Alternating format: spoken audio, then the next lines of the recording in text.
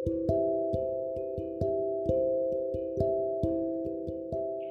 there. Welcome to this fifth episode of the hydroponic series brought to you by Indian Hydroponic Society. I'm Priyanshu and today we'll discuss what to grow and what is suitable and what is best for your system. So, one of the greatest advantages of hydroponics is the wide variety of crops that you can grow. In many ways, the choice is endless, but you do need to know and take into consideration the constraints imposed on you by the size of your unit and the space that it is in. If you are a large producer in a greenhouse setup, you will probably want to concentrate on a small range of crops and probably cash crops that are easily sellable. And if you are a home grower, working in an apartment or perhaps it is or growing your system in balconies or rooftops, then perhaps it is best to focus on just the crops you buy most of or which are easily consumable in your locality. For the small producer, a good place to start is always with lettuce, as it is a salad crop. Although it is not mostly eaten by Indians, as it is still an alienated crop by most of us, the best alternative for this salad crop is spinach. Spinach is well versed with the Indian culture, and it is easily consumable and very tasty if picked immediately. So it is also a crop that takes up little space and really tastes better freshly picked. In addition, you can also harvest enough leaves for a salad while leaving the plant to continue growing. The second most popular crop is tomatoes. If there is one crop that tastes better than all the others when picked and eaten immediately, then it has to be the tomato. There are hundreds of variety, so choose one that you think you will enjoy and that takes up not too much space. If possible, grow two plants of different varieties that will produce at different times so that you can harvest for a longer period. If you are combining your hydroponics with growing lights and growing indoors, then it is possible to have tomatoes virtually all year round. So you don't have to focus on just a single crop and you can have the tomatoes all year round. Coming on to cucumbers are another plant that can be very rewarding. In an indoor environment, go for a dwarf variety and have a frame up which they can climb. Crops like cucumbers and tomatoes, they are climbers and so they won't be suitable in your NFT system.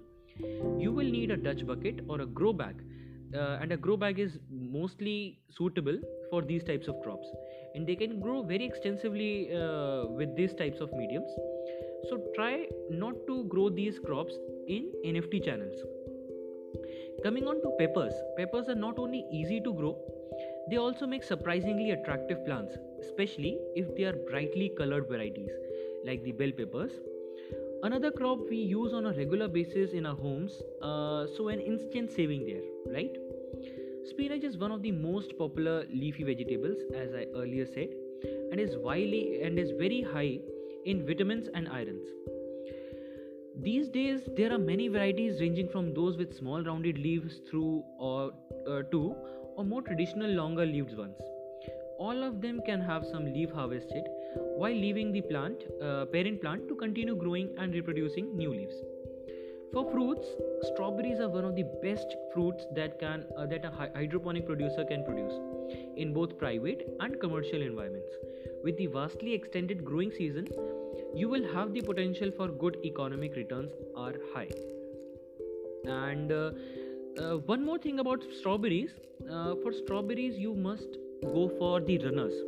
You should grow your plant with runners because runners are easily producible, they can easily replicate themselves, and they also reduce the plant life cycle, the growing cycle actually.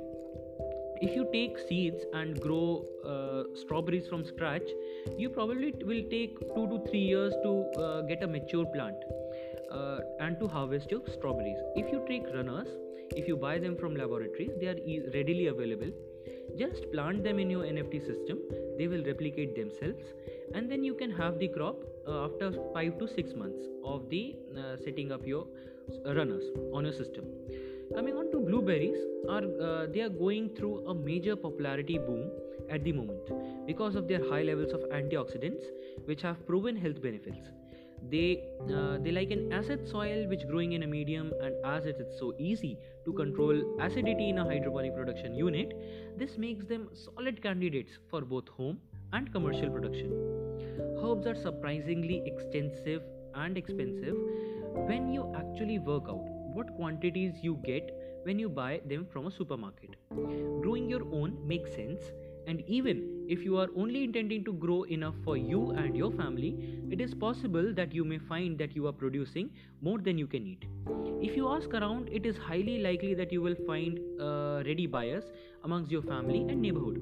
Basil is used in a number of recipes as an addition to salads as well. It is also high in antioxidants. A very easy to grow herb, it costs a small fortune in supermarkets. When you look at the price per kg, you can easily sell the basil at about 120 to 150 rupees per kg in India markets.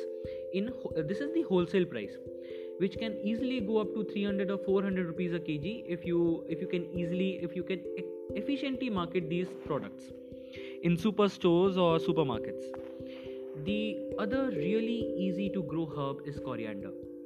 With its many health benefits and multiple culinary uses, this is a versatile crop that you can be harvesting within 4 weeks and which can easily provide 2 to sometimes 3 crops per year.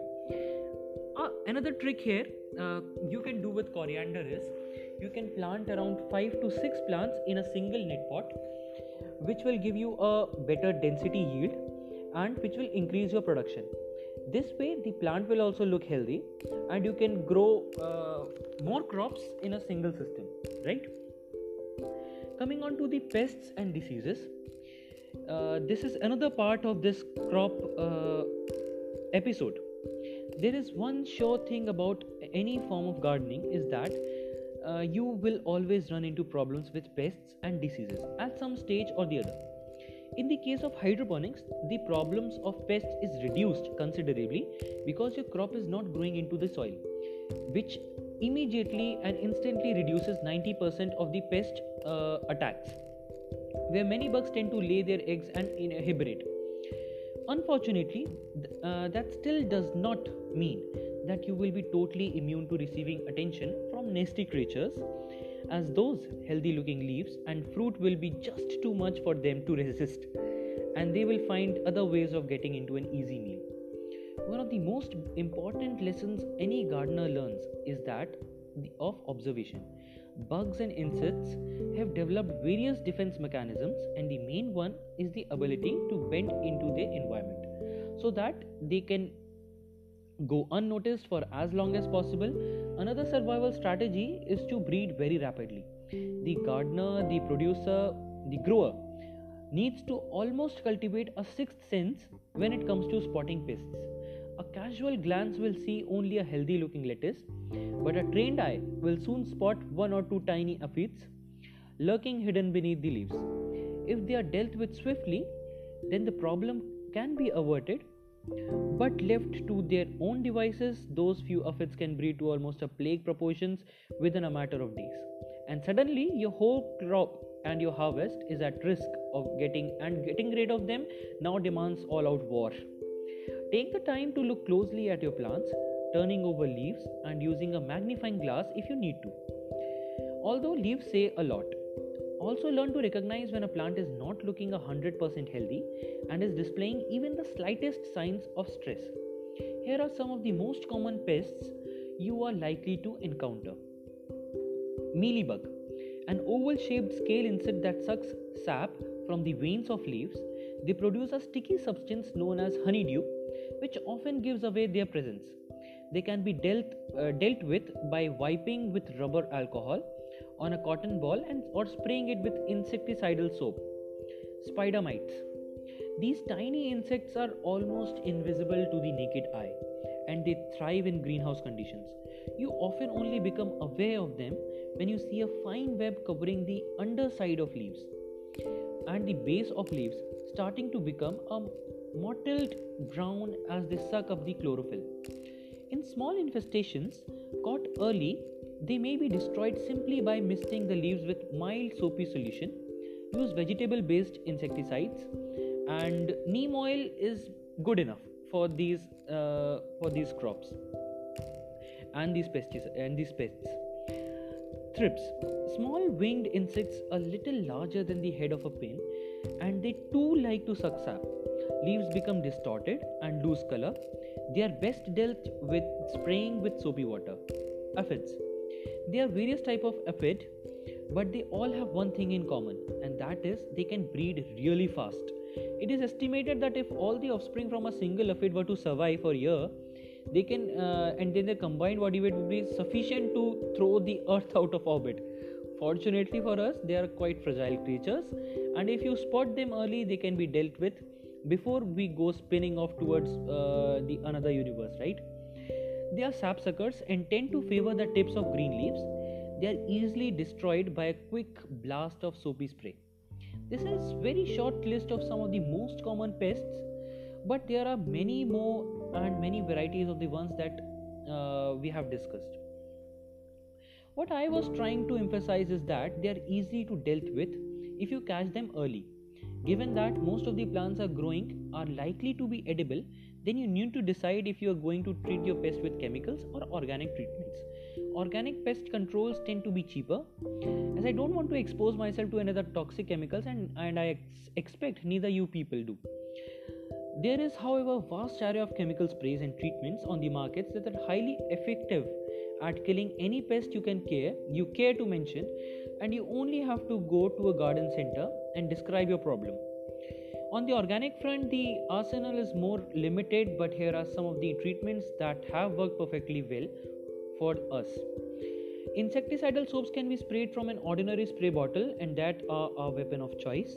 If you purchase them or make your own using any number of recipes off the net using common household ingredients, neem oil, as I mentioned earlier, is produced from an evergreen tree, and neem oil is pretty much common in India, and you can find it easily in your locality. Its oil is prized by both the organic gardening and cosmetic industries. It will be available at most nurseries or online. Nettle tea. This is a product that any gardener who has access to nettles can make himself. Simply steep a large handful of nettles in lightly simmering water for 5 minutes, then filter the greenish brown liquid into a spray bottle. It gets more powerful as it ages, and is a great insect deterrent, but beware, it also does smell, right?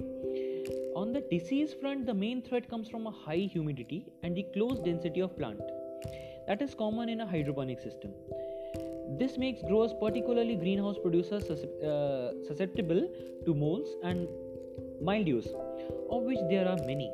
The secret is to increase ventilation as much as possible and to reduce humidity down to the lowest levels of your plants will accept. Both pests and diseases are reduced if you practice good garden hygiene. Remove and throw away any dead plants or leaves immediately. Thoroughly clean and disinfect all equipments between crops and as well as greenhouses. Use tools specifically for the hydroponic system so as to avoid any unintentionally carrying a disease spores from other plants into the garden. If you are using grow lights, then don't be tempted to share the light with other house plants that you may have to risk transfer problems.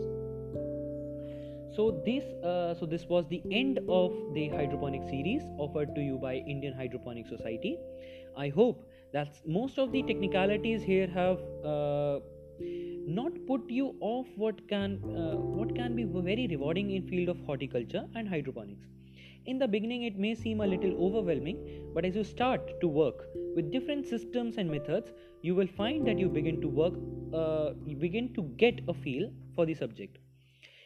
In hydroponic terms, this is still a fairly new method, and we are all still learning as the system evolves. There are some really cheap and easy methods for you to experiment with, and once you have seen how straightforward hydroponics really is and how much bigger a yield can be achieved, then I'm sure you will want to move up to greater things. This system is already being used to produce many of the crops we buy at the supermarket and eat on a day-to-day daily basis. And there is no reason why you should not be doing some of the production for your own home, and perhaps from there even looking to expand towards bigger things. So this is Priyanshu concluding this series. Hope you must have learned from this series. For feedbacks, you can always contact us, and for your any queries, you can contact us on Instagram and our emails. We are pretty responsive there. You can note down and you can remember our handles. For our Instagram, you can contact us on indian.hydroponics, and our emails are int.hydroponics@gmail.com. Website is inthydroponics.com. We are very responsive on our sites and our handles, so you can always contact us and probably we will respond to you. So that's all for now. See you next series. Thank you.